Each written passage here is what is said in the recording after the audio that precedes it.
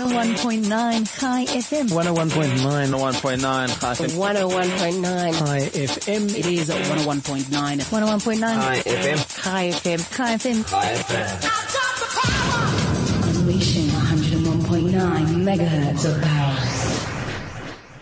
You're listening to 101.9 High FM. I'm Benji Schulman, and this is the New Blue Review. Welcome to the program. Good to be with you on your favorite current affairs and culture show. Lots to get through in our hour today. We're going to be talking diplomacy. We're talking photography. We're going to be talking a little bit about what's going on in the event space. But I'm happy to say that we're going to be starting the show with a guest, someone who is very articulate. He knows about all sorts of stuff, particularly in the international relations space and in the South African historical space and the African historical space. He actually used to be an editor for BBC Africa.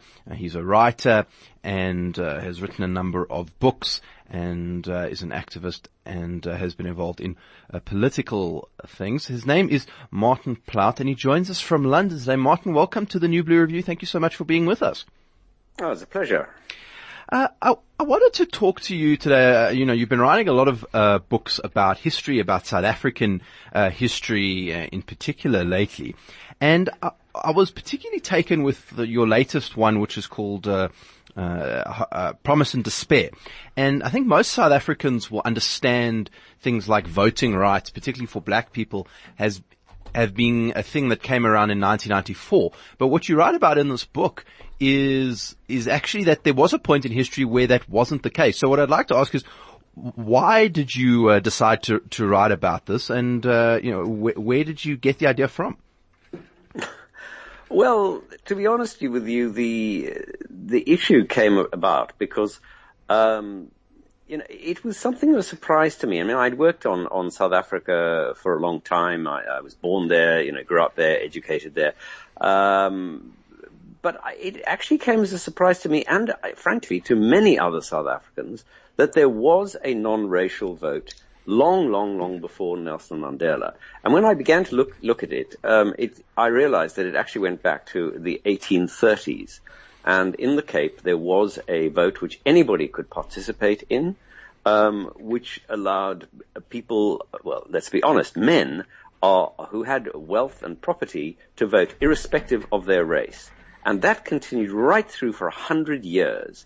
And it was just something that really fascinated me. Then I realized that there had been a delegation to Britain to try to maintain this vote when in the run-up to the Union of South Africa following the Boer War. Now that there was a big delegation came over with a constitution in 1909 to Britain to try and get a new constitution ratified. That constitution would have stripped away the right of people outside of the Cape to have a vote irrespective of race. And that really fascinated me. Yeah, it is absolutely fascinating. I mean, people could vote, but were they able to stand for public office as well? I mean, black people. Indeed. There was absolutely no distinction. Race was not an issue. And there were, at least 6 constituencies in the Cape, in which you could not be elected if you did not have the African vote. You just wouldn't get enough support. And this really allowed people they took African and colored people, and by which I mean mixed race people's votes, very seriously, obviously. I mean, surprise, surprise, if you can rely on people's votes, you take them seriously. And I'm actually currently working on the biography of somebody who is the very first person of color to be elected in South Africa. His name is Dr. Abdurrahman, somebody who actually came from the Cape. He was a Muslim, an incredible man, went off to Glasgow, becomes a fully qualified Scottish doctor, marries a Scottish girl, comes back to South Africa. In 1904, he is elected to the City Council. And he's on the City Council of Cape Town for 30-odd years. He's then on the Provincial Council. He's held in great esteem. He knows Gandhi. He knows the first leader of the Labour Party, Keir Hardie. So the British Labour Party, and he is really an extraordinary figure. So people got into began to come into power, and other people began to stand for these positions. And there then came, essentially after the First World War, a big struggle between two forms of nationalism. One was the Afrikaner nationalism, which had suffered so badly. The Afrikaners had suffered terribly during the Boer War, when they were crushed by the British, and really in appalling circumstances. And they were absolutely determined that they would never allow this to happen again. They were going to be in charge of this country that was now a united country. And they came up against the rising tide of African and colored and Indian nationalism, which basically said, hang on, we also live here, we also have rights. And these conflicting positions really came up against each other in the 1930s, and finally the black people of South Africa were actually stripped of their vote. And that is something, I don't know anywhere else that it's happened in the world where you actually had a vote and then it was taken away from you. Democratic rights are quite often taken away from people, but the idea that you would actually take away the right of people to vote was extraordinary. And that's what happened. And first the Africans lost the vote, and then later in the 1950s, under apartheid, the colored people and the Indians lost their vote. And that was a great tragedy. And it was a turning point, because if South Africa had not gone down that road, then of course their views would have been taken seriously, because, as I say, you take people seriously if they have a vote and can elect you. Yeah, absolutely. The two other things which I found fascinating is probably only I could think of the Jim Crow laws in the South of America, where you think about people being stripped of the vote, even though they were technically allowed to. There were, all these obstacles put in their way. Yeah, absolutely. And the other aspect which I thought was fascinating is it's the only time in history when black South Africans were actually able to vote for their representatives at a national level directly, because of course in South Africa today we have a proportional representation system, so you vote for the party. But then it was a constituency system, so you really had the people deciding who they were going to be represented at, which it's interesting given some of the current debates we have in South Africa about how do you keep electoral officials accountable, that this was already a model that was then being used 200 years ago. Oh, you're absolutely right. There's also one other thing which is, quite, I don't know, it's sort of a slightly amusing footnote to all of this, is that, Cecil Rhodes, the great imperialist, the conqueror of Rhodesia, the man who thought there should be British rule from the Cape to Cairo, was at this period actually somebody who supported the rights of black people to have the vote. And his was the left-wing position. It's something that people don't understand, because, there's been a big campaign. They got rid of his statue in Cape Town. They tried to get rid of his statue in Oxford. But actually, at this period, he actually was the person who stood for the right of black people to have the vote. His position was that all civilized men south of the Limpopo should have the vote. And by civilized, he just meant that you should have wealth, property, and ability to read and write, irrespective of color. Whereas there were a lot of other people who just said, no, only white people should have the vote. So it's, there are all sorts of historical anomalies.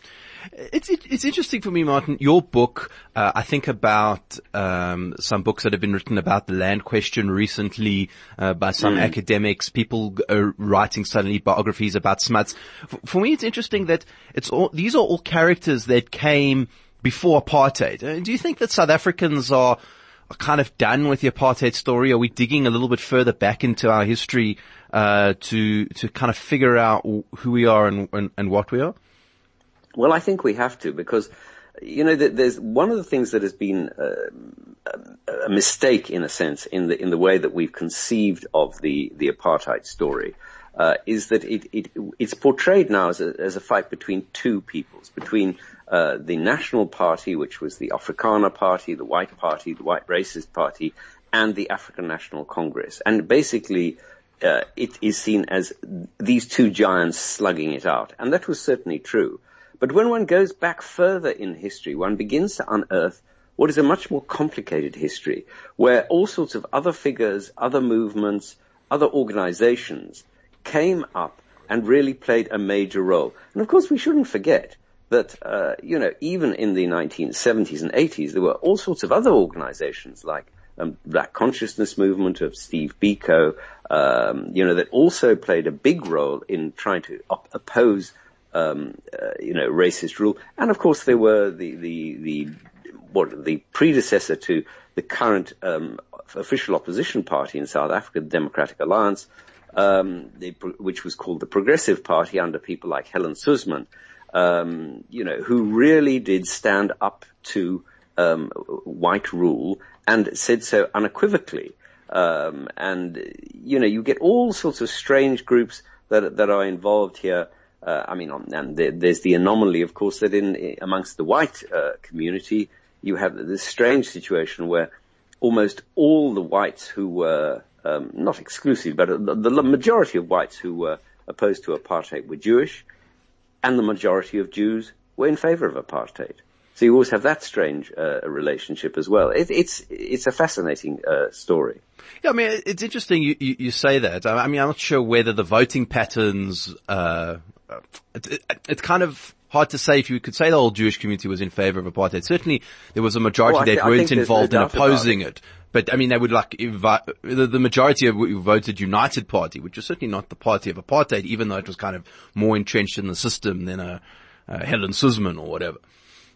Well, I mean, my father was a German Jew who, emigrated to South Africa in the 1930s. And he always told me, it was extraordinary. Within 6 weeks of Jews arriving in South Africa, in his circle, they were treating black people exactly the same way as all other whites did. And he used to say to them, what are you doing? A few weeks ago, we were in Germany. We were all being treated in this kind of way, in this kind of racist, discriminatory way. Oh, they would say it's different. It's different. I'm afraid, and to be honest with you, the majority of the white population supported the National Party. And the majority of Jews voted for the nationalists, or else voted for the United Party, which wasn't very far away, quite frankly. I mean, you are correct. I don't have the detailed breakdown of Jewish votes, but I don't think there was anything special about the Jewish community, except that amongst them, they had people, and they threw up people who were absolutely at the forefront of the resistance to apartheid. And, people like Joe Slovo, and a whole range of them played an absolutely critical role in fighting apartheid, including people like Helen Suzman. Yeah, certainly one of the Jewish community's favorite re-litigation points, if you want to go down that road, Martin. We're talking to Martin Plaut. He is a author and a specialist in international relations and history. And we're talking today a little bit about his books and some of the things that he's written, and we're going to take a short break. By the way, if you want to be part of the discussion, 061-895-1019, that's the WhatsApp line. And you can also SMS us 34519 if you want to ask him any questions, or maybe you've read his books. We're going to take a short break. We'll be back just after this. From talk to music, from Johannesburg to Israel, from sport to business, this is 101.9 Chai FM. This is the New Blue Review with me, Benji Shulman, and we're talking today to Martin Plaut, who works on a lot of historical stuff, international relations stuff. He's a specialist in the Horn of Africa, and he's written a lot of historical works, which we're discussing today. Martin, I wanted to talk to you about one of your other books as well. You've written a lot about African soldiers fighting in the Second World War, and I've always found this a fascinating topic of the role of people who are oppressed, or are maybe not completely given their full rights in a host society, then fighting on behalf of that society, and whether that's an effective strategy for people because they gain experience, or maybe the admiration of the society, or you learn to use weapons, and what do you think the consequences were for the many Africans who fought in the Second World War against Hitler, but at the same time were facing racism back home? It's a huge and complex story. Don't, of course, forget that there were black people who fought for Britain and against Germany in the First World War and in the Second World War. in their tens, in their hundreds, thousands of people. I mean, of course, people fought on both sides in the First World War. There were many Africans who were recruited, particularly in the East Africa campaign, who supported the Germans. So you're absolutely correct that there is this strange position of people going in and supporting, in a sense, their own oppressors. And it is something that's not easy to come to terms with. I mean, in my work on the Second World War, what came across to me was very strongly was that people joined for every conceivable reason. There were people who, for example, in West Africa, whom we came across, who were literally surrounded at a marketplace by British troops, put on trucks and forcibly conscripted and sent to the front without any. I mean, sometimes their families didn't know where they'd been captured, what had happened to them, where they'd gone to, and you have everything all the way down to a situation in, for example, in Zimbabwe, what was then Rhodesia, where as soon as war was declared, there were some people who literally went to the doors of the British High Commission and knocked on the doors demanding to be taken in to fight Hitler, because there'd been a very strong British propaganda campaign which tried to inform black people what Hitler's rule would mean for them and the position that they would be put in. And I mean, it didn't pull its punches, you can imagine. It was absolutely graphic about the racism that Hitler, encompassed. And so, there's everything from people being forcibly conscripted to literally being, demanding to fight for Britain. And the underlying hope always was, if we only show that we are good citizens, we will be given good treatment by our colonial masters after the war is over. They'll be grateful to us. And I'm afraid that the reality was that they never were. Yes, they were always passing out parades, and people got the odd bicycle payment out, and the bicycle, the famous bicycle. I mean, there isn't a possibly apocryphal story that white people, I think it was in Rhodesia, who fought for the British, were given farms and black people were given bicycles. I'm not sure it's actually true. But there certainly was no sense of enduring gratitude from the colonial masters, for one obvious reason. I mean, if you look at Britain after the Second World War, they had so many things on their plate. The last thing they had on their minds was, how on earth are we going to look after these people who fought for us? They got them home.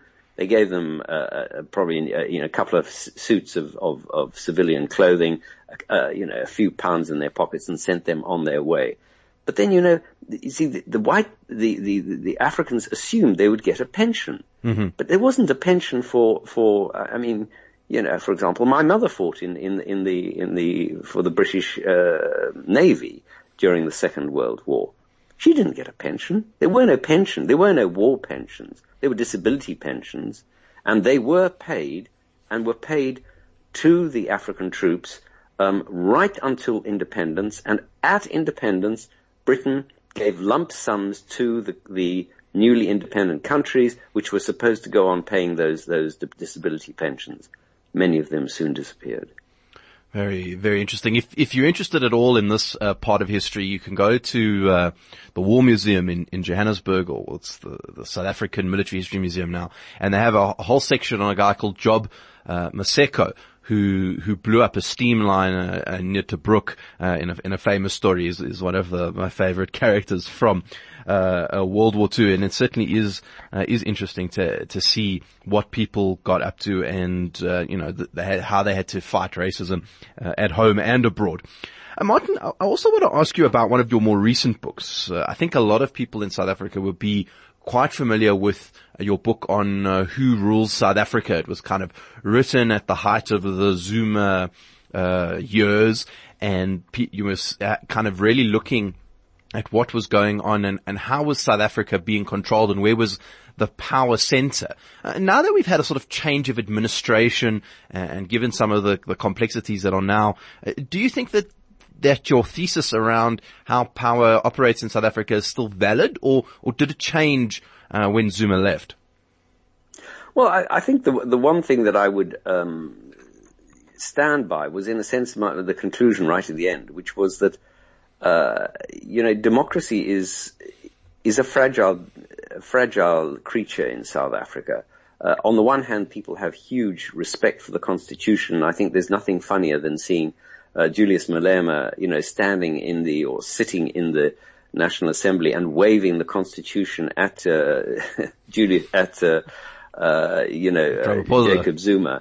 And when in a sense many of the things that he asked for go against the Constitution. There is a deep sense of commitment to the Constitution, but at the same time, there has always been this kind of underlying threat that somehow the security services or, other forces, maybe even the military, might be called on if the ANC's hold on power was ever threatened.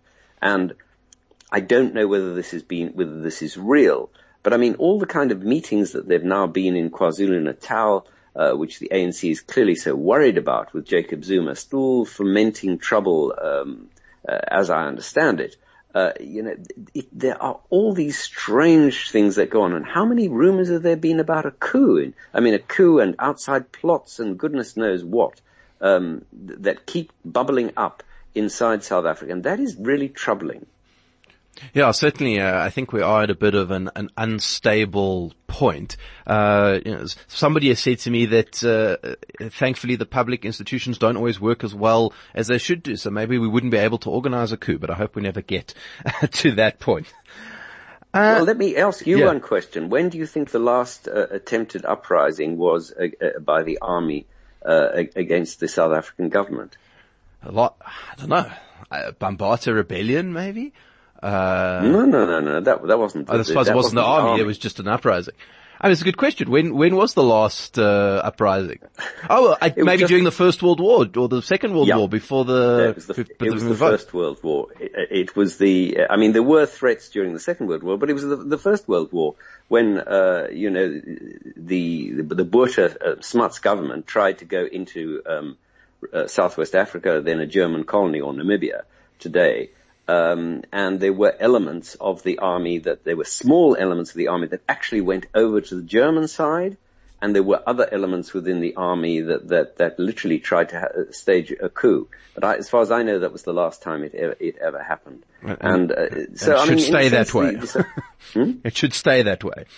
Indeed, absolutely.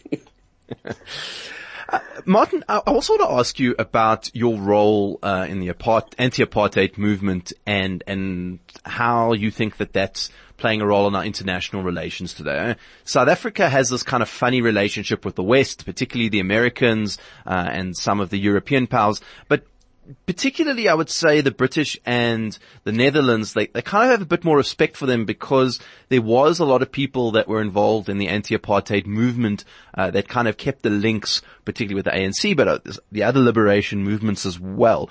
Do you think that plays a part in how the ANC deals with Western powers, with some of its outlook, or do you think that it's 25 years now and that kind of struggle history is no longer as relevant for them?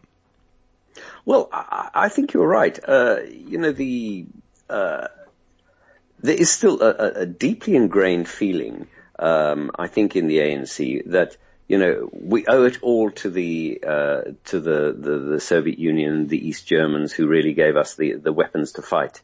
But if you actually look at the reality of how apartheid ended, it didn't end with Umkhonto we Sizwe marching into Pretoria with flags flying and all the rest of it.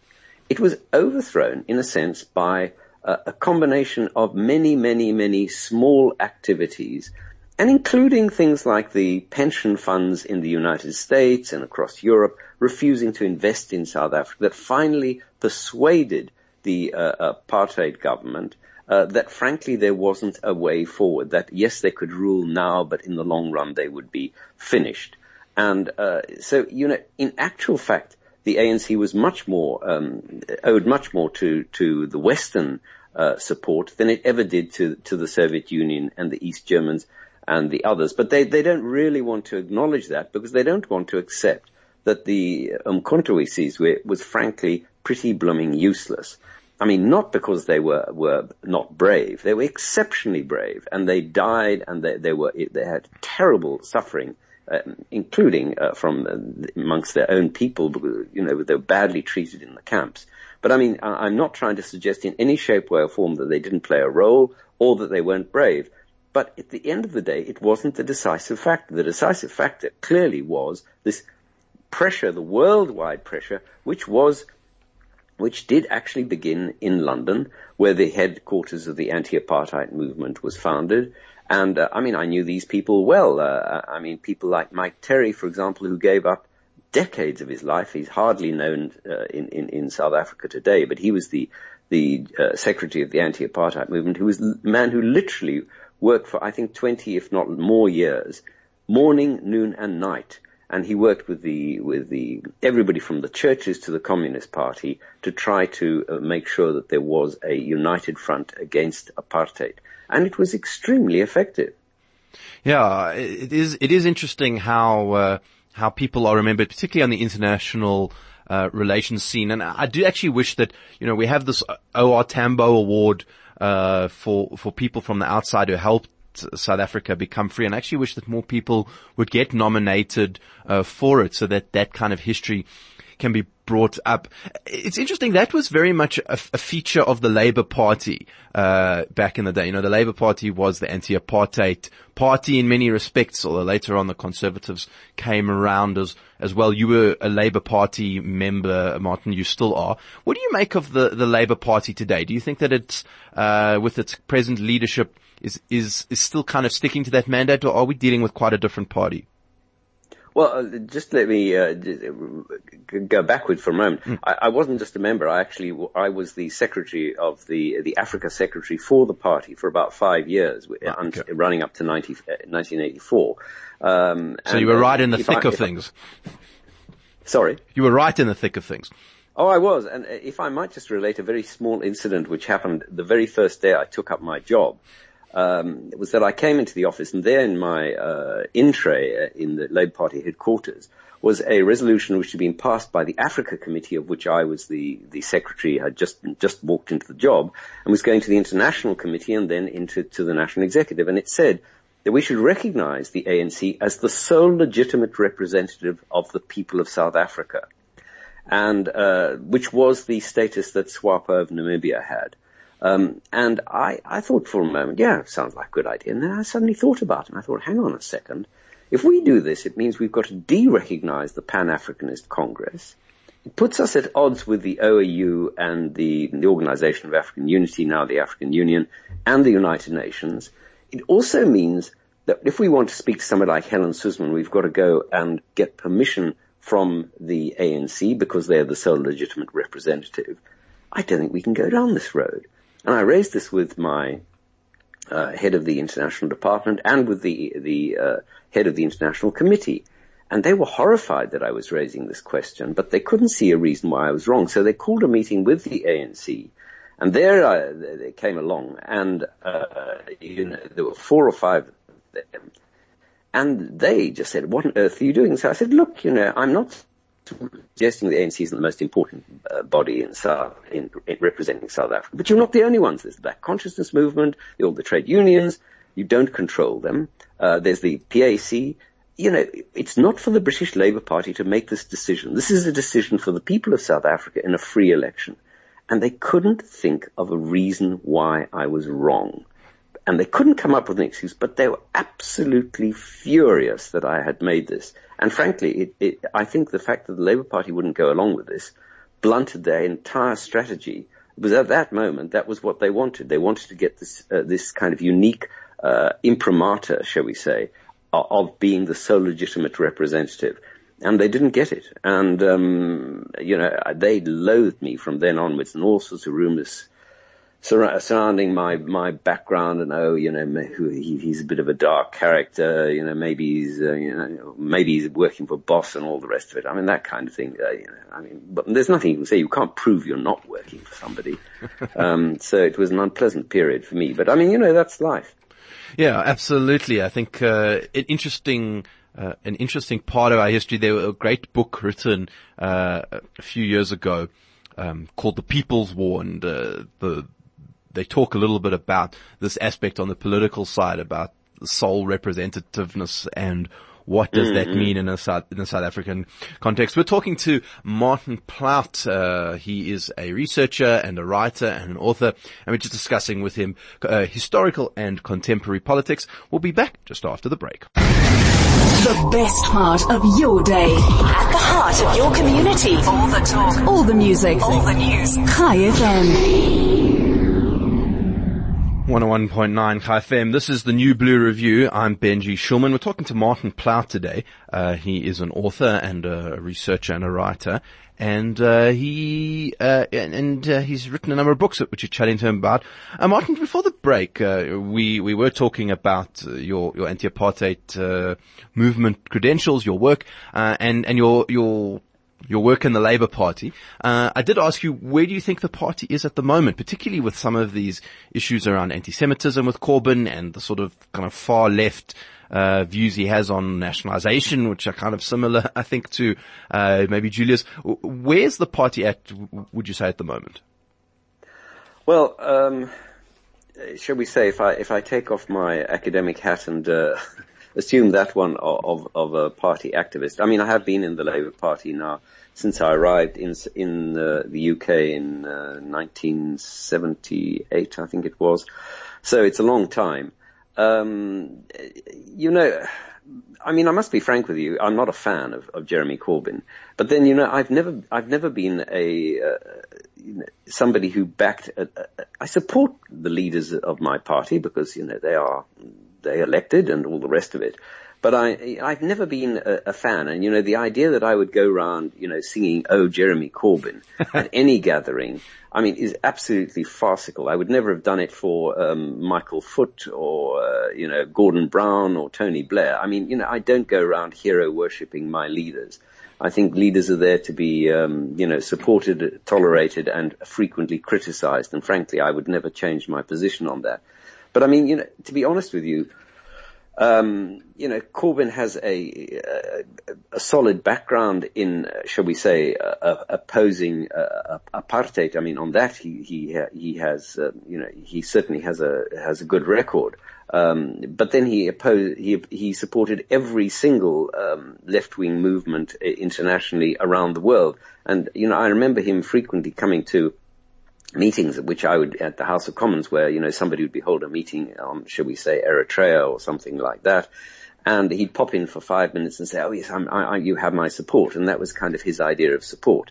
And he was like a sort of, a cricket that would jump from one cause to the next.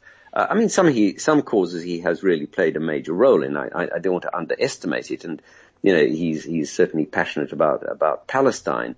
But, does he raise the issue of South Sudan, for example? I don't think so. And I mean, you're quite right in looking at the policies that he is pursuing. Some of them are pretty old-fashioned. They are old-style nationalization of the means of production, sort of old-fashioned Marxist concepts. Personally, I don't give a damn whether the railways are run by the state or run by private companies. What I want is a railway system which gets me from A to B at a decent price, is clean and runs efficiently. How it happens, I don't think is particularly important. And I'm just, while there's been, from Thatcherism onwards, there was this huge move away from statist solutions and nationalization towards the private sector, and perhaps it's gone too far, and perhaps we should move back in the other direction. I have no problem with that, but I don't see it as a religion. I think you need to approach these things as a pragmatist, and if the state can do a better job, fine. I've no problem with that. I mean, given But I the don't dog see it show as that changing is things. the Brexit negotiations with the Conservatives, I mean, do you think he could win an election? Because he might have to, given what's going on. Well, since I was wrong about the fall of the Berlin Wall, the election of Hillary Clinton, and just about everything else, I'm not going to predict who's going to win. win the next election, or even when the election will be. Because I mean, we are in the most unstable period of British politics that I know since I arrived in this country, whatever it was, 40 years ago. Because I mean, literally between now and the end of March, I'll be doing a little poll with people, with my friends. I asked them 6 questions. Do you think which of the following will happen? The Labour Party will split. The Conservative Party will split. Theresa May, the Prime Minister, will get some Brexit legislation through Parliament. We'll have another referendum. We'll have an election. And I can assure you that my friends, all right, we mostly sort of North London kind of left-wing people, but I mean, there is absolutely no consensus on any one of those positions. Nobody knows where we're going. Absolutely not a clue. And that is, it's actually quite worrying to be in such a sort of febrile and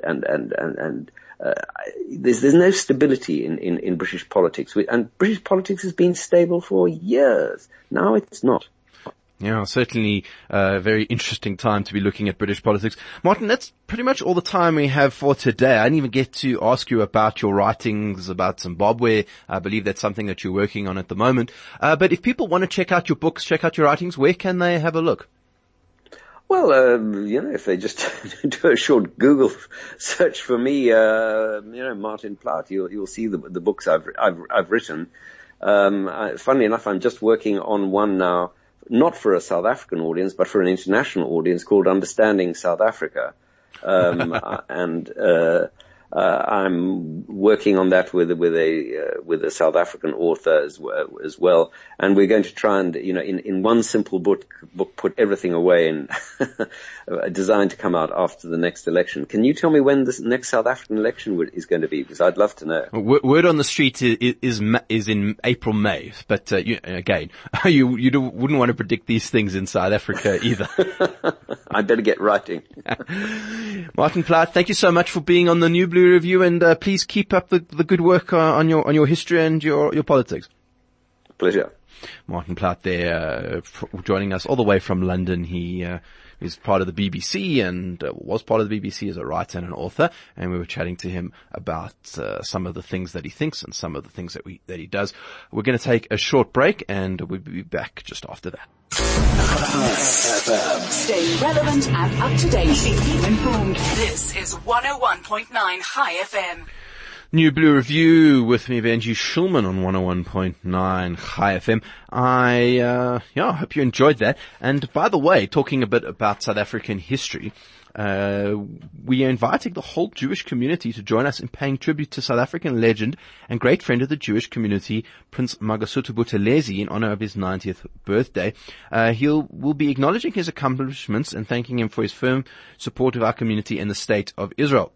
We encourage you all to join us Monday, the 8th of October, that's tonight, at 5:30 p.m. at Glen Hazel Shul in Yeshiva College for Mincha prayers, followed by a tribute ceremony. And this event is hosted by the South African Board of Deputies, the South African Zionist Federation, SA Friends of Israel, and is also endorsed by the Office of the Chief Rabbi. There is no charge. However, booking is required for catering purposes. So please do let us know.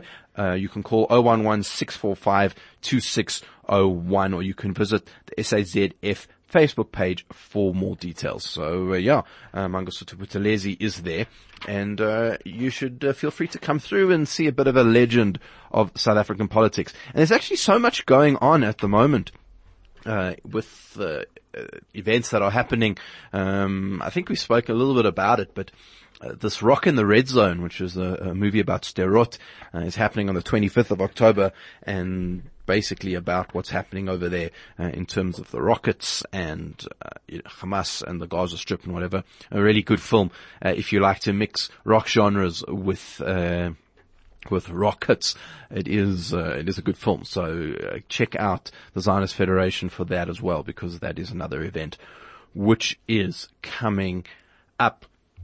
Now, I did want to do a couple of other things other than just do the interview today, and something which I came across, which I just thought was absolutely fascinating, is that there is a new archive photography footage that has been discovered, and I think it's an absolutely amazing story. It's very, very long, so if you want to have a look at it, you can check it out on Haaretz. There's a whole article on it. But basically, there is something called the American Colony Hotel Photography Department Photographic Collection. It's a very, very, very long name. And if you're a regular to Jerusalem, you will know the American Colony Hotel, which was sort of started by a group of Christians that were living in what was then Palestine, in Israel today. It's in the Sheikh Jarrah district, kind of East Jerusalem area. And whilst they were building this hotel and kind of living together in a bit of a commune, they decided that they wanted to basically make a bit of extra money. And some of them were self-taught photographers. And so they started taking pictures of Israel and the people there, and then selling them to tourists and to different people, and also, taking them just for scientific purposes, botany and whatever. And the whole story is about how a large portion of this collection of photographs was lost, after bomb blasts, and, people had stuff stolen and whatever. And for years and years and years, bits and pieces of the archive have been discovered. And there's an amazing story if you go look at it, in Haaretz. A large part of it has now been discovered again, and people are looking at it and dealing with it. And you can go look at the story, but there's some great stuff that is sort of available to look at. They have, for example, a fantastic picture of British, Arab and Bedouin officials having a meeting in Amman. Obviously that's Jordan in 1921. And it's also in color, which is quite remarkable, because you think about photographs of that period all being black and white. But you have these color photographs and people wearing kind of traditional Arab and Muslim and Druze garb, but they're standing in front of a propeller plane from Britain, and meeting different British officials, and you can see people on the Galilee, and you can see what Jerusalem looked like in the 1920s at the turn of the century, and the old city and some of what was the new city coming at that point. And you can see some of basically what life was like at the time through the lens of these photographers, and it's absolutely amazing. One of the pictures which I thought was absolutely fascinating is a picture of arsenic soaked corn or bran. And the reason that they were soaking bran in arsenic was that there was a massive locust epidemic between the periods of 1915 and 1930, and they were kind of hoping that if the locusts ate the bran, then they would die and not eat the crops. And they attacked the crops in 1915, but you can actually see that these people using the watering cans, soaking up the bran, they've got boots on, and it's just an absolutely kind of something you wouldn't think of in the Holy Land, kind of locusts, very Egyptian and Exodus and whatever. And there you have people doing that. There's another one of women making dresses in a dress shop as well. And it's just a fascinating story and a key insight into the place of this collection. So if you want to hear about how they found it and how they managed to get hold of these new pictures, then you can go and have a look on Haaretz and look up the missing American colony photographs if you're into that kind of thing. I think it's a really, really great article, particularly if you like history or photography, which is something we've been doing a lot of today. Which also brings us to the end of the show. Thank you so much for listening. I do appreciate it. Thank you so much to Craig, who's been pushing all the big red buttons, Vusi on the sound, Mandy, who does the production. And thank you to you, dear listener, for listening. We'll be back next week on the New Blue Review.